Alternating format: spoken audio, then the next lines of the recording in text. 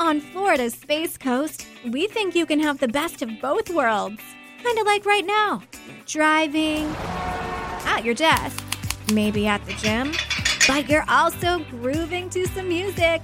Visit us and you'll go to the beach and see a rocket launch. Or go kayaking and manatee spotting. It's all waiting for you on the only beach that doubles as a launch pad. Plan your adventure today at visitspacecoast.com.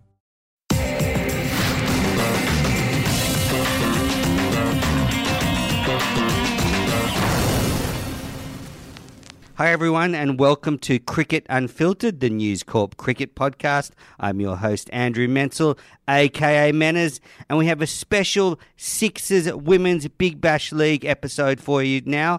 Joining me from the Sixers is Sarah Aley. How are you, Sarah? I'm really well. How are you? Yeah, great. Thanks so much for coming on the podcast. You know, it's been such a huge Women's Big Bash League season, and it's coming right to the pointy end now with all the teams battling out for the top four. So I thought it'd be a great time to get someone on from the Women's Big Bash League. How's the comp been going? Yeah, it's been really good. I think this weekend's going to be really interesting. A lot of the teams that are, I guess, either in the top four or battling to be in the top four play against each other this weekend. So it should actually be a really good weekend of cricket and some really good matches. You know, New South Wales are dominating the competition again, both the Sydney teams at the top of the table.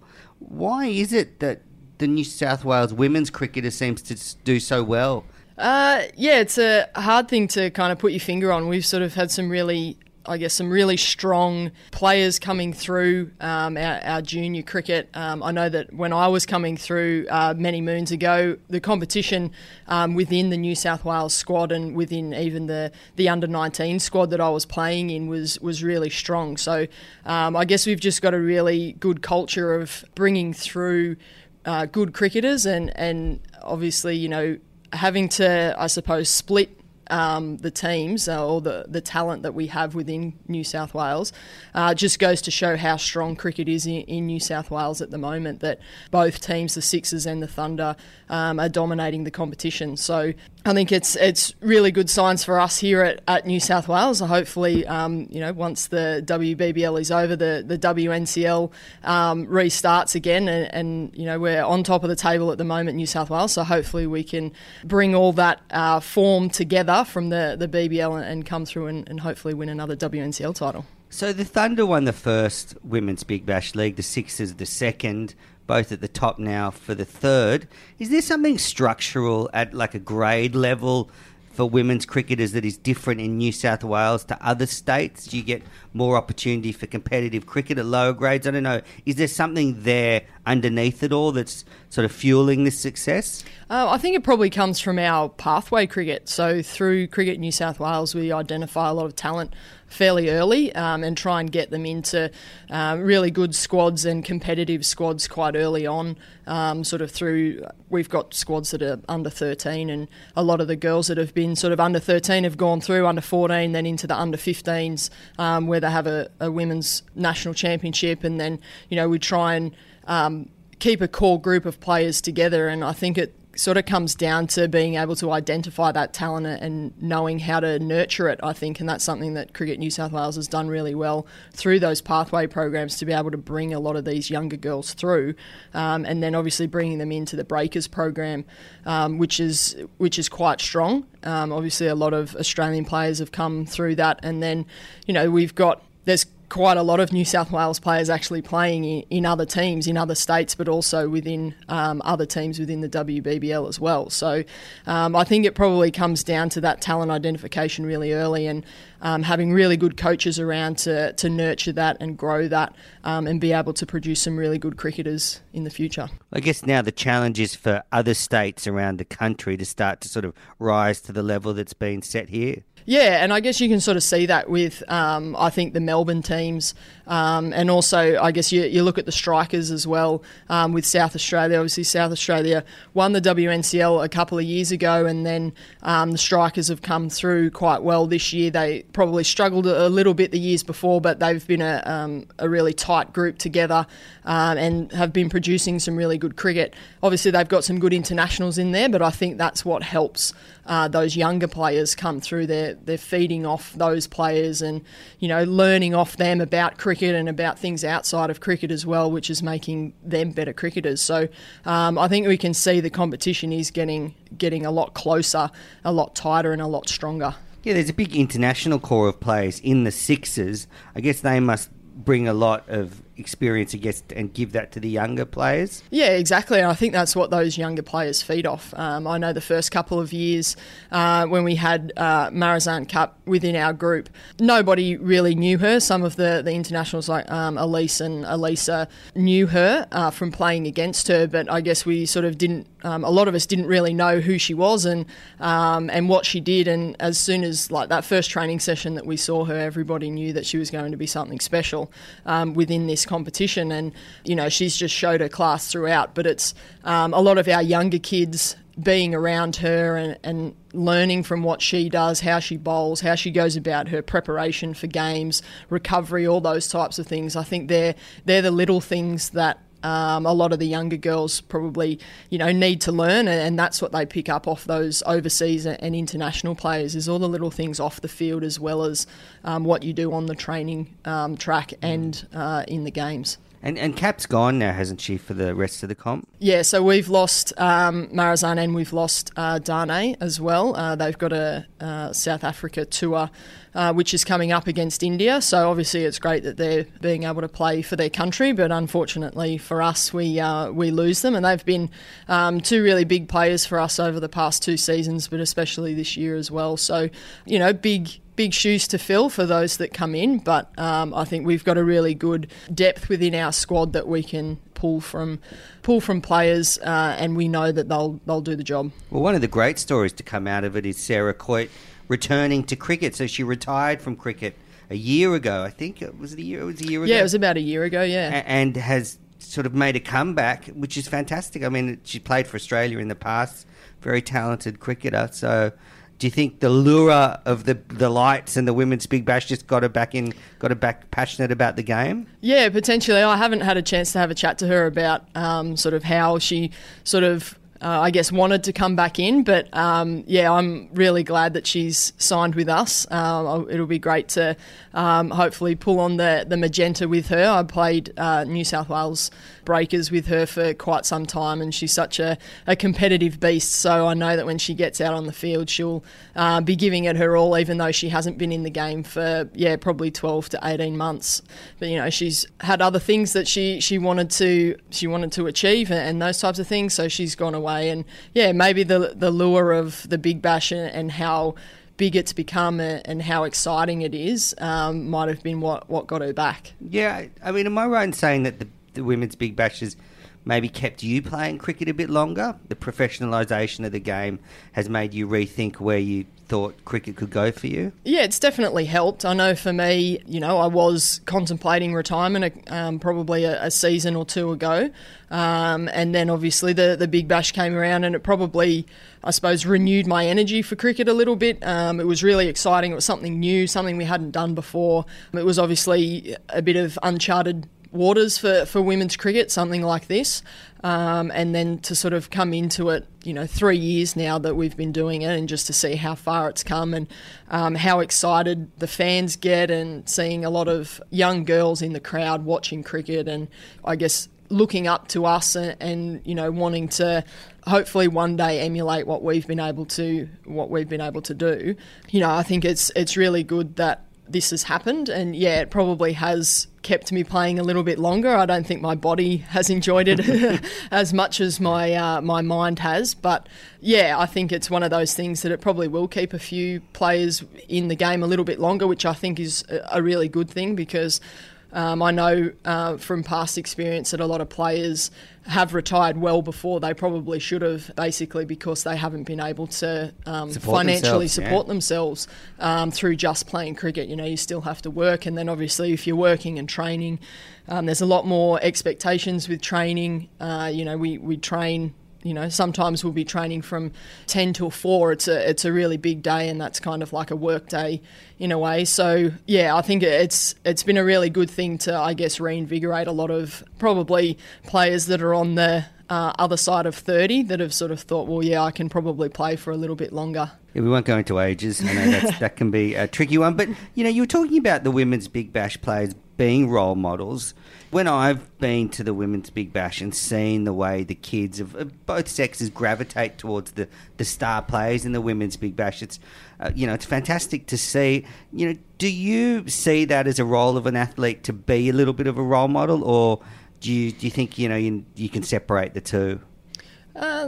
Yeah, it's a hard one because I've always for as long as I've been playing cricket in a way, or at least at the elite level, there's sort of always been that little bit of role model about what you do in terms of being in an elite program and those types of things. So I guess a lot of the kids do look up to you, and it doesn't matter whether they're a boy or a girl. They'll still want to come up and get your autograph and ask you questions about cricket and those types of things. And I think it's just great that they don't care whether you're part of the BBL or the WBBL. They just want to be around you, and they look up to you, and they're bright faces when you go up to them after the match and those types of things. I think really help you to realise that there's probably there's bigger things out there apart from cricket. The fact that you can go and make the day of a little girl that's at the cricket that just wants to meet a player or meet one of her idols. Yeah. And when the Big Bash is over every season, and the lights go out, is there a bit of a letdown? Because it's like, I wouldn't say circus, but the Big Bash and the Women's Big Bash, they sort of take over, and it's so intense, and then it just stops. Is there a little bit of a flatness afterwards? Yeah, there's a little bit of post-tournament blues. Yep. We definitely felt that last year, but then I think knowing that there's another one sort of just around the corner, and there's obviously a lot of hard work that goes into that before you can actually get on the field and those types of things. But yeah, there's definitely a little bit of blues around it. But from our point of view, we've got state cricket still to go. There's obviously an Australian tour to India, so a lot of the girls will be hoping to put in good performances to hopefully get selected for that. It's about refocusing and. Yeah, and obviously we need to shift back into a different format, going from T20 to 50 over cricket. I think there'll probably be a lot of people that will be pretty cooked after the Big Bash because there is a lot of travelling. A lot of attention as well. Yeah, a lot of attention and a lot more than what we're used to, but I think it's something that we're really embracing, and we know that it's something that's going to benefit us in the long run. The more that we can promote the game, the more it means that in 3, 4, 5 years' time, the better the position that the game's going to be in. And obviously for women's cricket, be in a much better position. Yeah, definitely. All right, listeners, we're going to take a quick break, and then I'll be back with Sarah Aley to talk about that run out. Aley deep in a crease, Satterthwaite.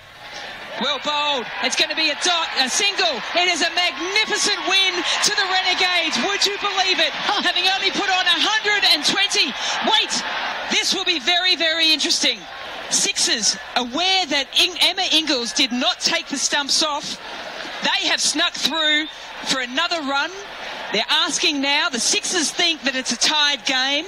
Emma Ingles thinks it was a dead ball. The umpire, I think, is going to give the second run. Everyone's pointing and gesturing at the moment. The umpires will get together.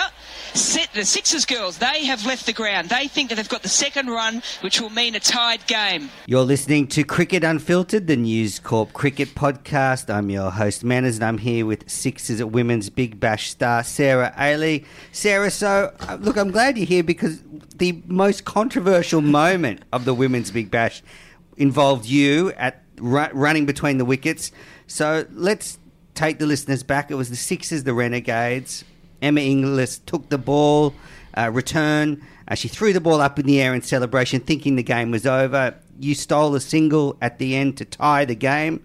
In the end, the Renegades won in super over, so it probably didn't really affect anything, but did cause a lot of debate, that run out. I guess, how have you reflected on it? Well, look, I guess from my point of view, part of me feels like I have to defend myself every time we talk about this, but I guess from... That's what podcasts are for. Yeah, do it. I guess from my point of view, when I'd spoken to Angela Reeks, who I was batting with, and sort of said, look, if we're not going to get a 4, we've at least got to get 2, sort of no matter where the ball goes. So we kind of knew that we needed 2 to tie. At least if we could get it to a super over, it would give us a chance. We're going to run as hard as we can. Yeah, so obviously the ball didn't go where I wanted it to. I got a bit of an inside edge and it went to sort of a short, fine leg. Yep. I actually didn't know where the ball went because I just knew that I had to run and run hard. So I didn't actually turn around to see where it had gone. And I ran, put my bat in, sort of heard some cheering, but I turned around, and when I turned around, I saw the ball on the ground. So I didn't see what had happened. I saw the ball on the ground, so I ran thinking that the ball was still in play, and then obviously slid in. But the bowler, Amy Satterthwaite, was kind of next to me. When she heard me call Ange through for another run, she started going towards the ball and she was shouting out ball, ball for somebody to pick it up and take the stumps.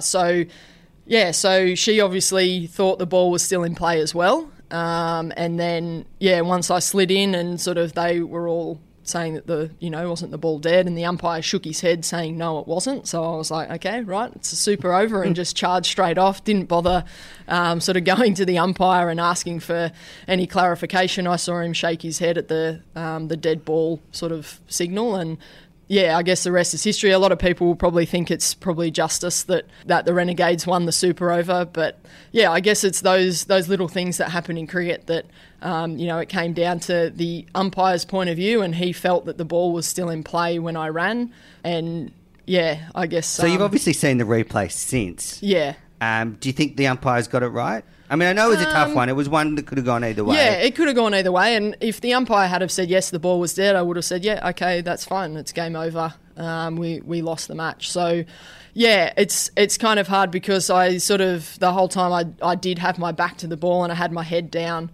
And then when I turned and saw the ball on the ground, you can kind of see, I actually didn't realise that Emma Ingles had actually just dropped it on the ground rather than sort of throw it up in the air. And how was Emma after the game?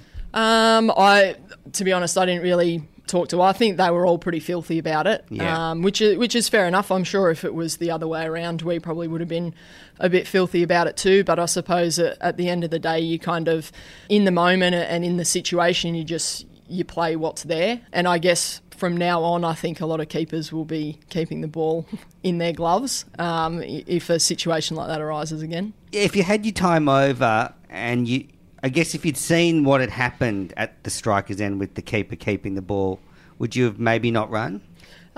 Potentially. I think it's probably hard to say. I guess in the heat of the moment, you kind of just go on instinct. And if I had have seen the ball on the ground again, I potentially would have run. I have thought about the situation over and over again, and the most that I've thought about is what shot I would have played as opposed to whether I would have run again. It's more about, I guess, looking for the boundary or looking for another shot option of what I could have done in order to avoid that situation again. So, I guess it's probably a hard thing. I don't think it will ever happen again because I think people are probably a bit, I suppose, clued on to that now. I've noticed when I've been batting that a lot of keepers are holding onto the ball and taking the stumps even when I'm in my crease just to make sure that I don't go anywhere. So I think that might be something that might follow me around for the rest of my career. A bit of a fallout for a while. Yeah. But I mean, I guess that's the way things happen, and there's probably been a lot of, I suppose, deeper look into rules when things like that happened, probably 20, 30 years ago. Something might have come up and they've had to look into the rules of certain things. So, I guess that's just how cricket evolves and changes and those types of things. I was glad about the Alex Ross obstructing the field wicket that happened after mine because then it kind of took the shine away from that. But, it took the attention off. Yeah. I think sometimes people outside the game forget how important it is to have that sort of competitive drive, and when you get in those situations, you're only really thinking about winning, and that's where the umpires are sort of trusted to make the decisions about those things. Athletes are really in the moment, and I think sometimes you forget that when you're watching how that fuels a lot of the decisions. Yeah, I think I'm sure if you asked a lot of cricketers if they were in the same situation, what they would have done, and if it was to win a match or if it was to tie a match, would they have taken the run? And you probably think that in the heat of the moment, a lot of them probably would have done that. And it's kind of just, what happens on the field. Sometimes you, like I said before, you just go on instinct. You you don't really think too much about it, and then it's kind of up to the umpire to make the decision. And in the end, he thought that the ball was still in play, just like I did. So that's kind of where that decision happened. And then, well, they say any publicity is good publicity, so it certainly got publicity. Yeah, it certainly did, and had been talking about it for a few days afterwards, that's for sure. All right, I'll let you off now. Okay, a couple of questions about the Sixers women's Big Bash team. Your skipper, Elise Perry, just one of the most famous athletes in Australia, obviously being a dual international at such a young age. She's probably the most publicised women's cricketer and the face of women's cricket in many ways. What's she like as a skipper? She's really good. She's really calm under pressure, and it's probably, she's been the skipper. This is her third season, and probably the first year and even into the second year, she was probably in a little bit uncharted waters. She hadn't really captained a side before, but she's obviously got an immense knowledge of the game and obviously played a lot of games at international level as well, and been around some really good players that she's been able to get knowledge off and those types of things. So she's really growing into the role of being skipper, and I think it's something that she really enjoys. She might not enjoy it. It might be a bit stressful for her at times, but I think majority of the time she really enjoys it. She likes, I guess, being under that pressure and having to make those decisions. But she's also got some really good people around her. Elisa Healy, obviously, another really good cricket brain, and obviously she led us in the finals at the end of WBBL 02 to the title. So reluctant skipper. Yeah, she was a very reluctant skipper, but she's a very good skipper as well. Another one who's really calm under pressure, knows what she wants, talks to her bowlers, make sure that the bowlers know what they want to do and sets the right fields for what they want to do. And we've obviously got a really good coach in Ben Sawyer who works with the bowlers a lot to make sure that the bowlers have a bit of control over what they want to do as well. And then obviously Elise sort of facilitates that on the field. So we've got some really good leaders around the group. Yeah, hopefully it can lead us to another title. Yeah, well, the finals are coming up. It's an interesting one because, the Sixers and the Thunder are at the top, but the way that the final structure is that the women's Big Bash semis are played where the men's Big Bash semi-finals are. So, well, you're definitely not going to have a home field advantage because the men didn't do you a favour and make the top four. So I guess they're looking at changing that to be standalone women's Big Bash fixtures. Is that something you think they need to do, or do you like the fact that you're sort of there before the men's semi-final and you get some of the crowd and coverage? There's obviously certain elements to that are really good. Like obviously you said, the crowds that come in for the men's match, they're usually, especially at somewhere like Adelaide or the WACA, even though it's not going to be at the WACA this year, but those grounds, a lot of people come in nice and early, especially if, one of their home WBBL teams are playing, they usually get a really good crowd. So there's obviously that element to it, but I think even if it is in 2 years, we're a standalone competition, I think we can draw crowds like that as well. And I think that that's something that's really exciting. I think that if we can obviously build our product now so that in 2 years' time, in 2019, if it is a standalone competition, that we can draw those crowds as well and get people to the ground. Well, I mean, there is talk of a new TV deal and that will shape the structure of the competition. My thing is that I think they still could have double headers on TV, but they don't have to be at the same venue. So I think it's great for the viewers to watch a women's Big Bash game and then that flows into a men's game and you got 6-7 hours of great cricket. But I don't think they have to be at the same venue. That can just be a televised thing. And I don't know, I feel that it's unfair on, in this case, the Sixers and the Thunder to potentially have to play away against another team for sort of no reason. Yeah, I guess it kind of, if you come first or second and you would normally get a home final and then you have to play it at the Adelaide Oval against Adelaide, you kind of, you don't have that home ground advantage. You haven't got that and they get it. Home crowd and they get it, yeah. So it's one of those things that at the moment there's not a lot we can sort of do about it, and we, I guess, we kind of embrace it. Just the fact that we get to play in front of a big crowd and at such a great ground and those types of things. So, but I agree that it definitely could sort of have double headers, but be separate. I know that Cricket Australia just want to get cricket on TV, and I've spoken to a lot of people that sort of watch the live stream, and a lot of them would prefer it to be on TV rather than on the live stream. They sort of think, well, there's nothing on at 2:00 on a Saturday afternoon. Why not put it on the TV? A Big Bash channel for summer, perhaps. Yeah, well, I think a lot of people would actually really love that. There's so many people out there that love cricket, and if Cricket Australia want cricket to be the number one sport in the country, then they need to get it out there for people to see, and if that's putting it on TV and, like you said, having their own channel, I reckon there'll be plenty of people that'll watch it. There's plenty of people that watch the game now, more than they watch the A-League and those types of things. So there's obviously a lot of a lot of people interest, a lot of people but people want are to lazy. see it. If it's not on TV, if you have to hook up your tablet or watch it on computer, sometimes people can be a bit lazy and take the easy option. One thing I wanted to ask you about, and it's been floating around the men's Big Bash, but also the women's, is there have been a lot of fines handed out for slow over rates. Now, I think it's been a mistake. I'm just going to say it, and I know you can't, otherwise you might get another fine. But is enough time given to the women's Big Bash to complete the overs? I think is it 75 minutes per innings? Yeah, 75 minutes for us. Is that enough?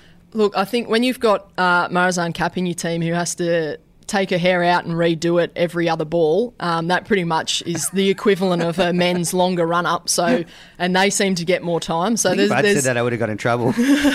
there's little things within the women's game that I guess the men don't have to worry about. But I don't think, know if you've seen some of the haircuts going well, around. yeah, that is true. That is Madison, if you're listening. So I think is the international time the same?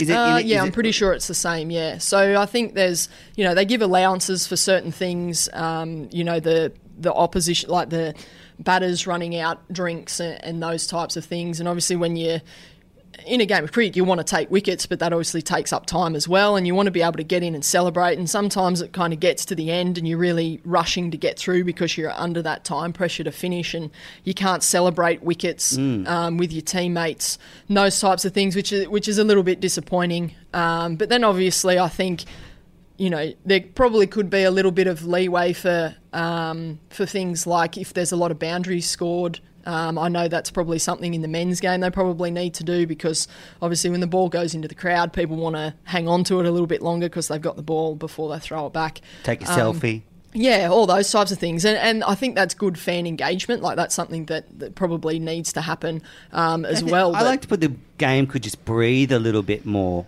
Yeah, if there was a little, say 5 more minutes in the men's and women's. Yeah, I think there probably needs to be a little bit more time just to, a lot of crazy things can happen in a cricket match that will take up time. So I think it's something that probably needs to be considered, but I also think that there probably needs to be a little bit of leeway on the captains. Obviously in the men's Big Bash, we saw Adam Vo just be, suspended for a match. When you suspend a captain, they're usually one of your better players within your team, which can really hurt the overall product of the actual game that they're putting on. So, I think they have to look at it. Yeah, I think it needs to be looked at. I've started a pretty good campaign for it, so hopefully they will. Well, Sarah, we've come to the end of our time together, but thank you so much for coming on and giving the listeners an insight into the Women's Big Bash League this summer. It's one of the most exciting sporting comps in the country, and you're a big part of it. So good luck for the rest of the summer, and I hope the Sixers lift the title. Yeah, thanks for having me. Hopefully we do too. Cheers.